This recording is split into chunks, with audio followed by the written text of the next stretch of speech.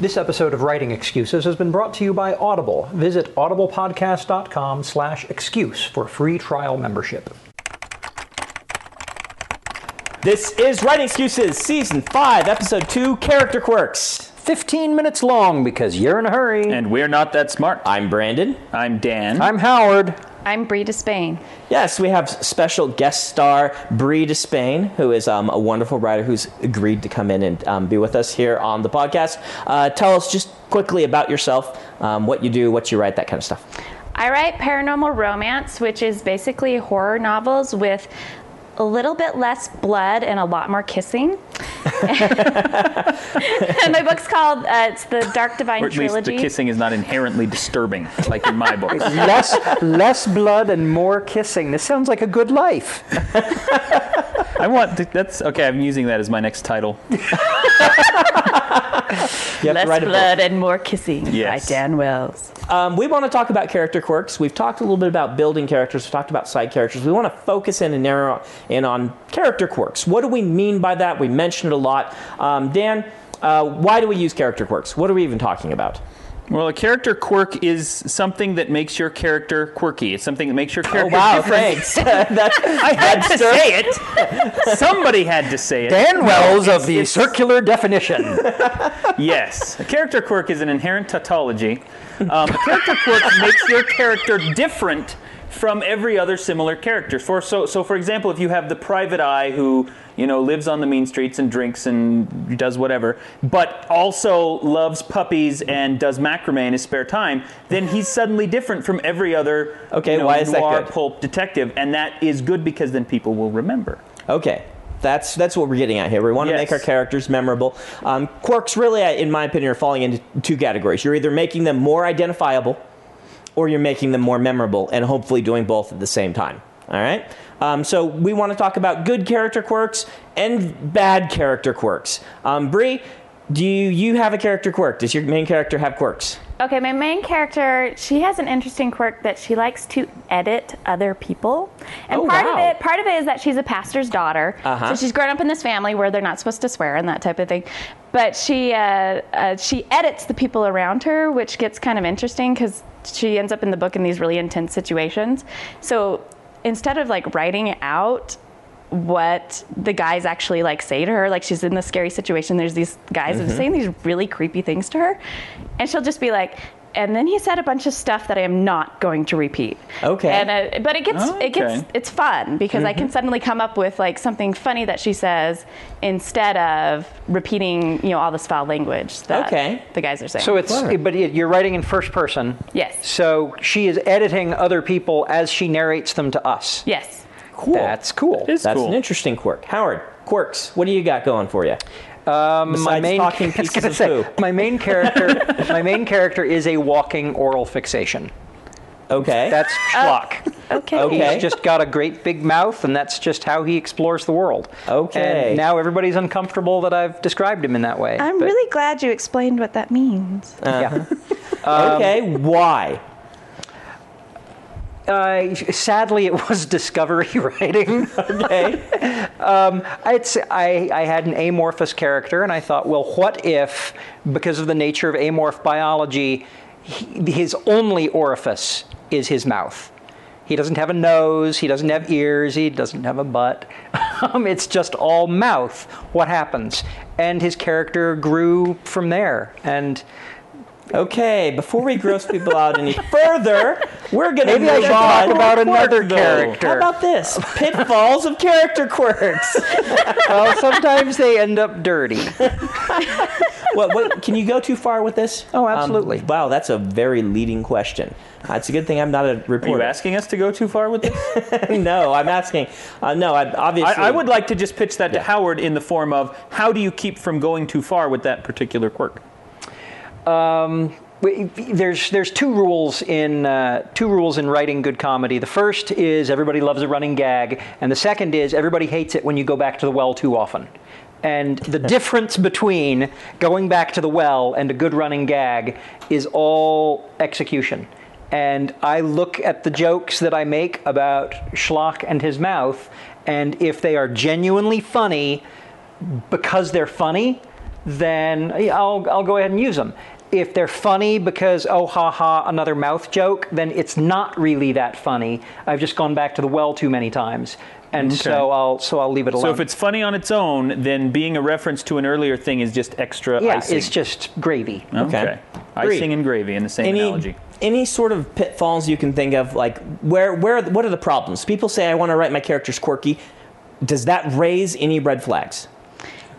Sometimes if you get too quirky, if you take the quirk too far, they become unreliable in a way, where it's just you think the author, they're just going for the gag, they're just going for the joke, that type of thing. If it doesn't ring true to the scene, and the thing I can think of in my book is there is a very, very intense scene between my two main characters where normally she does edit out what this guy says all the time because he has a foul mouth, but in this particular scene it is such an emotionally raw scene that she does not edit him, because if the reader had read that scene and she had suddenly flipped to something, had suddenly edited him in the middle of this very intense thing he's confessing to her, I think the reader would have stepped back and said, whoa, that doesn't work for me at all. They wouldn't have gotten it would have knocked you out of the story. No, I think you're exactly right there. I mean, that's the big pitfall I would see, is when the story starts becoming about the quirks instead of the characters, unless you're writing a really quirky comedy, which, it's going to have a various different level. But when the story, the quirks overshadow the characters, you've gone too far. And that's the problem. When people come to me and say, I want my characters to be more quirky, that immediately I worry about that. I worry that, well, are you wanting to write comedy, or do you want your characters to be more distinctive, or what are you really searching for? Sometimes when people are looking for quirks, I think what they're actually looking for is a way to make their writing more humorous without actually writing a comedy. And the problem there is that that's not how it's done. Right. We don't laugh at people just because of their quirks. We laugh at people because they have responded to something in a way that's funny.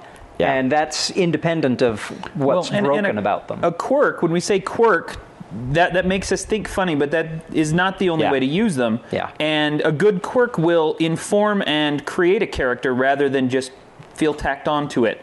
For example, Dexter from the Jeff Lindsay novels. He's essentially a forensic detective, and his character quirk is he's also a sociopathic serial killer. And that is such an interesting quirk that it informs the rest of the story, and it creates, so many other things, and it doesn't feel just like, oh, he's a forensic detective, but he also, whatever. Everybody in your crew identifies as either Big Mac Burger, McNuggets, or McCrispy Sandwich. But you're the Filet-O-Fish Sandwich all day. That crispy fish, that savory tartar sauce, that melty cheese, that pillowy bun. Yeah, you get it. Every time. And if you love the Filet-O-Fish, right now you can catch two of the classics you love for just $6. Limited time only. Price and participation may vary. Cannot be combined with any other offer. Single item at regular price. Ba-da-ba-ba-ba. Let's go ahead and do our book of the week. We're going to have Bree tell us about her book, which is on Audible. You can get the audio version. So tell us about The Dark Divine. The Dark Divine is about a girl who, growing up, she had a brother and her brother's best friend. They were three musketeers until one day the best friend disappears off the face of the planet, and she knows something horrible happened between the brother and the friend, but she doesn't know what it is. And they kind of moved on until 3 years later, the best friend suddenly comes back to town, and he wants something, and it's only something Grace can give him. And her brother desperately wants her to stay away from him, and so she has to figure out what happened and how she can fix it, and she wants to try and fix it, and we'll see if she can. Okay. And you can go to audiblepodcast.com/excuse. Support the podcast. Support Bree for being nice enough to come on and put up with us. And download a copy of the book and start a 14-day free trial on Amazon. We do have the details on our website where you can see kind of what you're agreeing to and that sort of thing. So, 14-day free trial on Audible. You said Amazon. Oh, did I say Amazon? Well, Amazon does not have a 14-day free trial. No, it doesn't. No, they don't.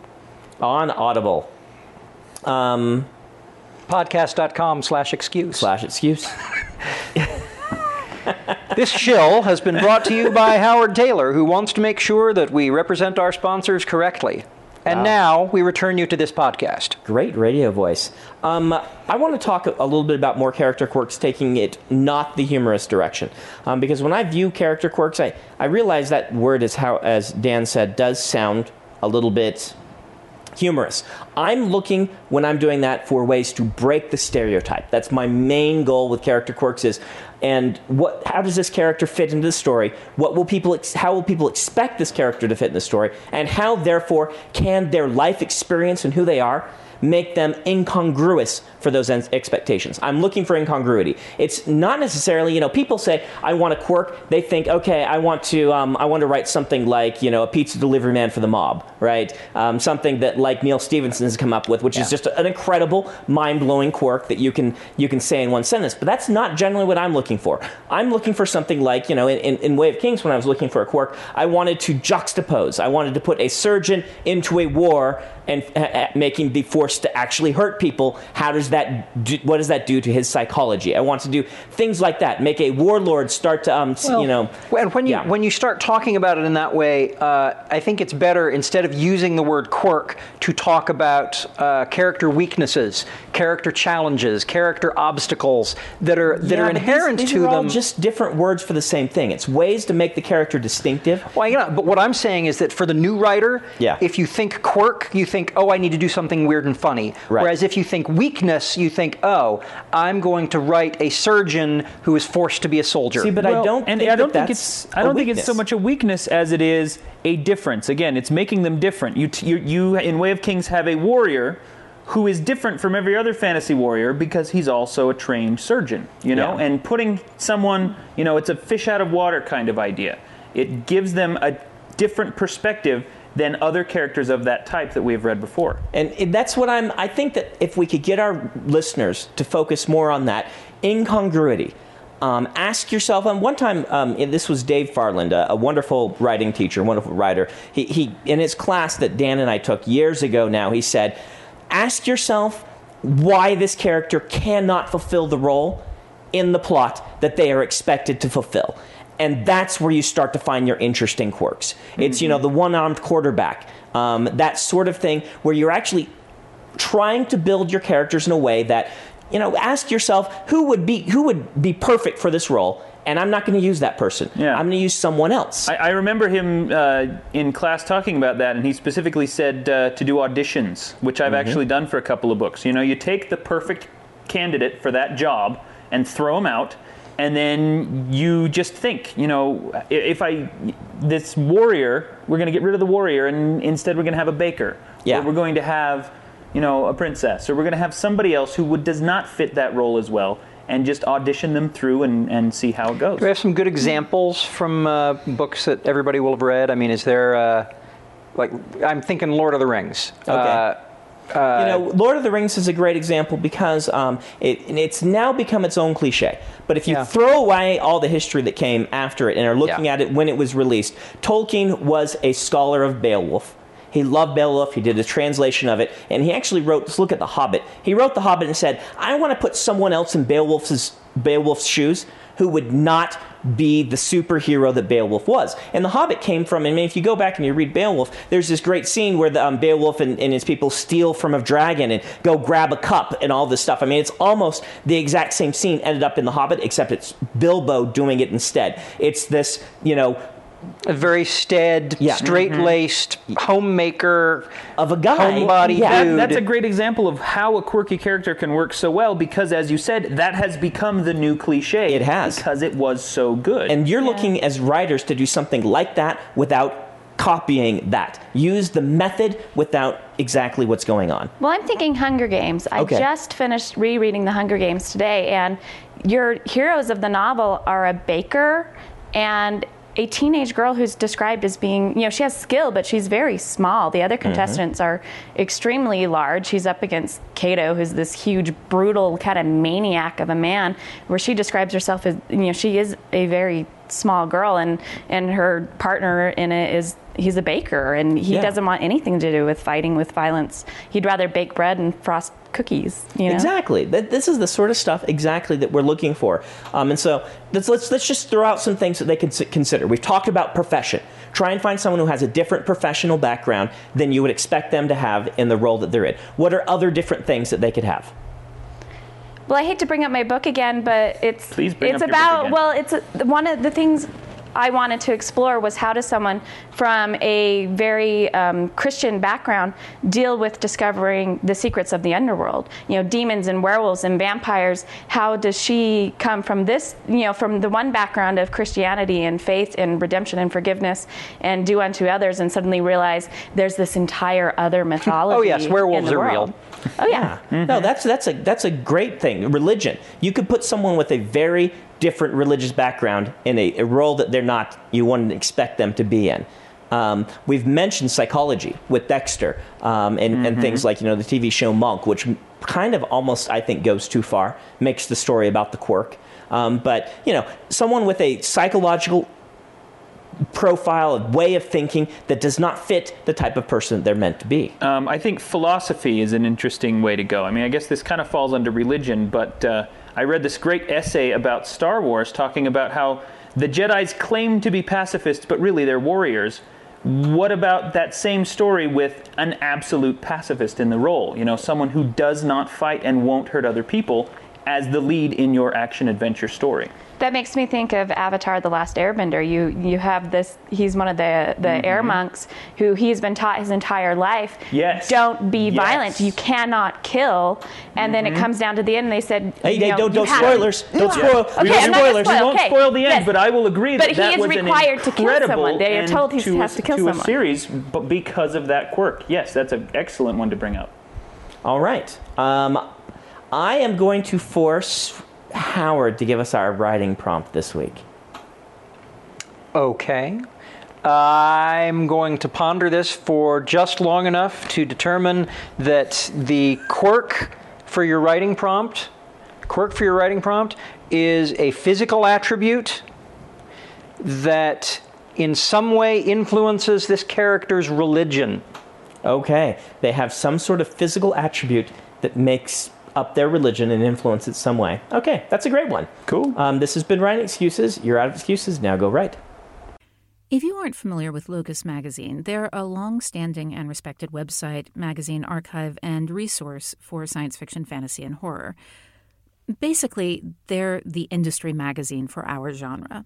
They also run the annual Locus Awards, a top-tier award that recognizes new, diverse, and excellent voices in speculative fiction. They tell the storyteller's stories through author interviews, book reviews, curated reading lists, international industry news, obituaries, and more. Locus has meant a lot to me, both personally and professionally.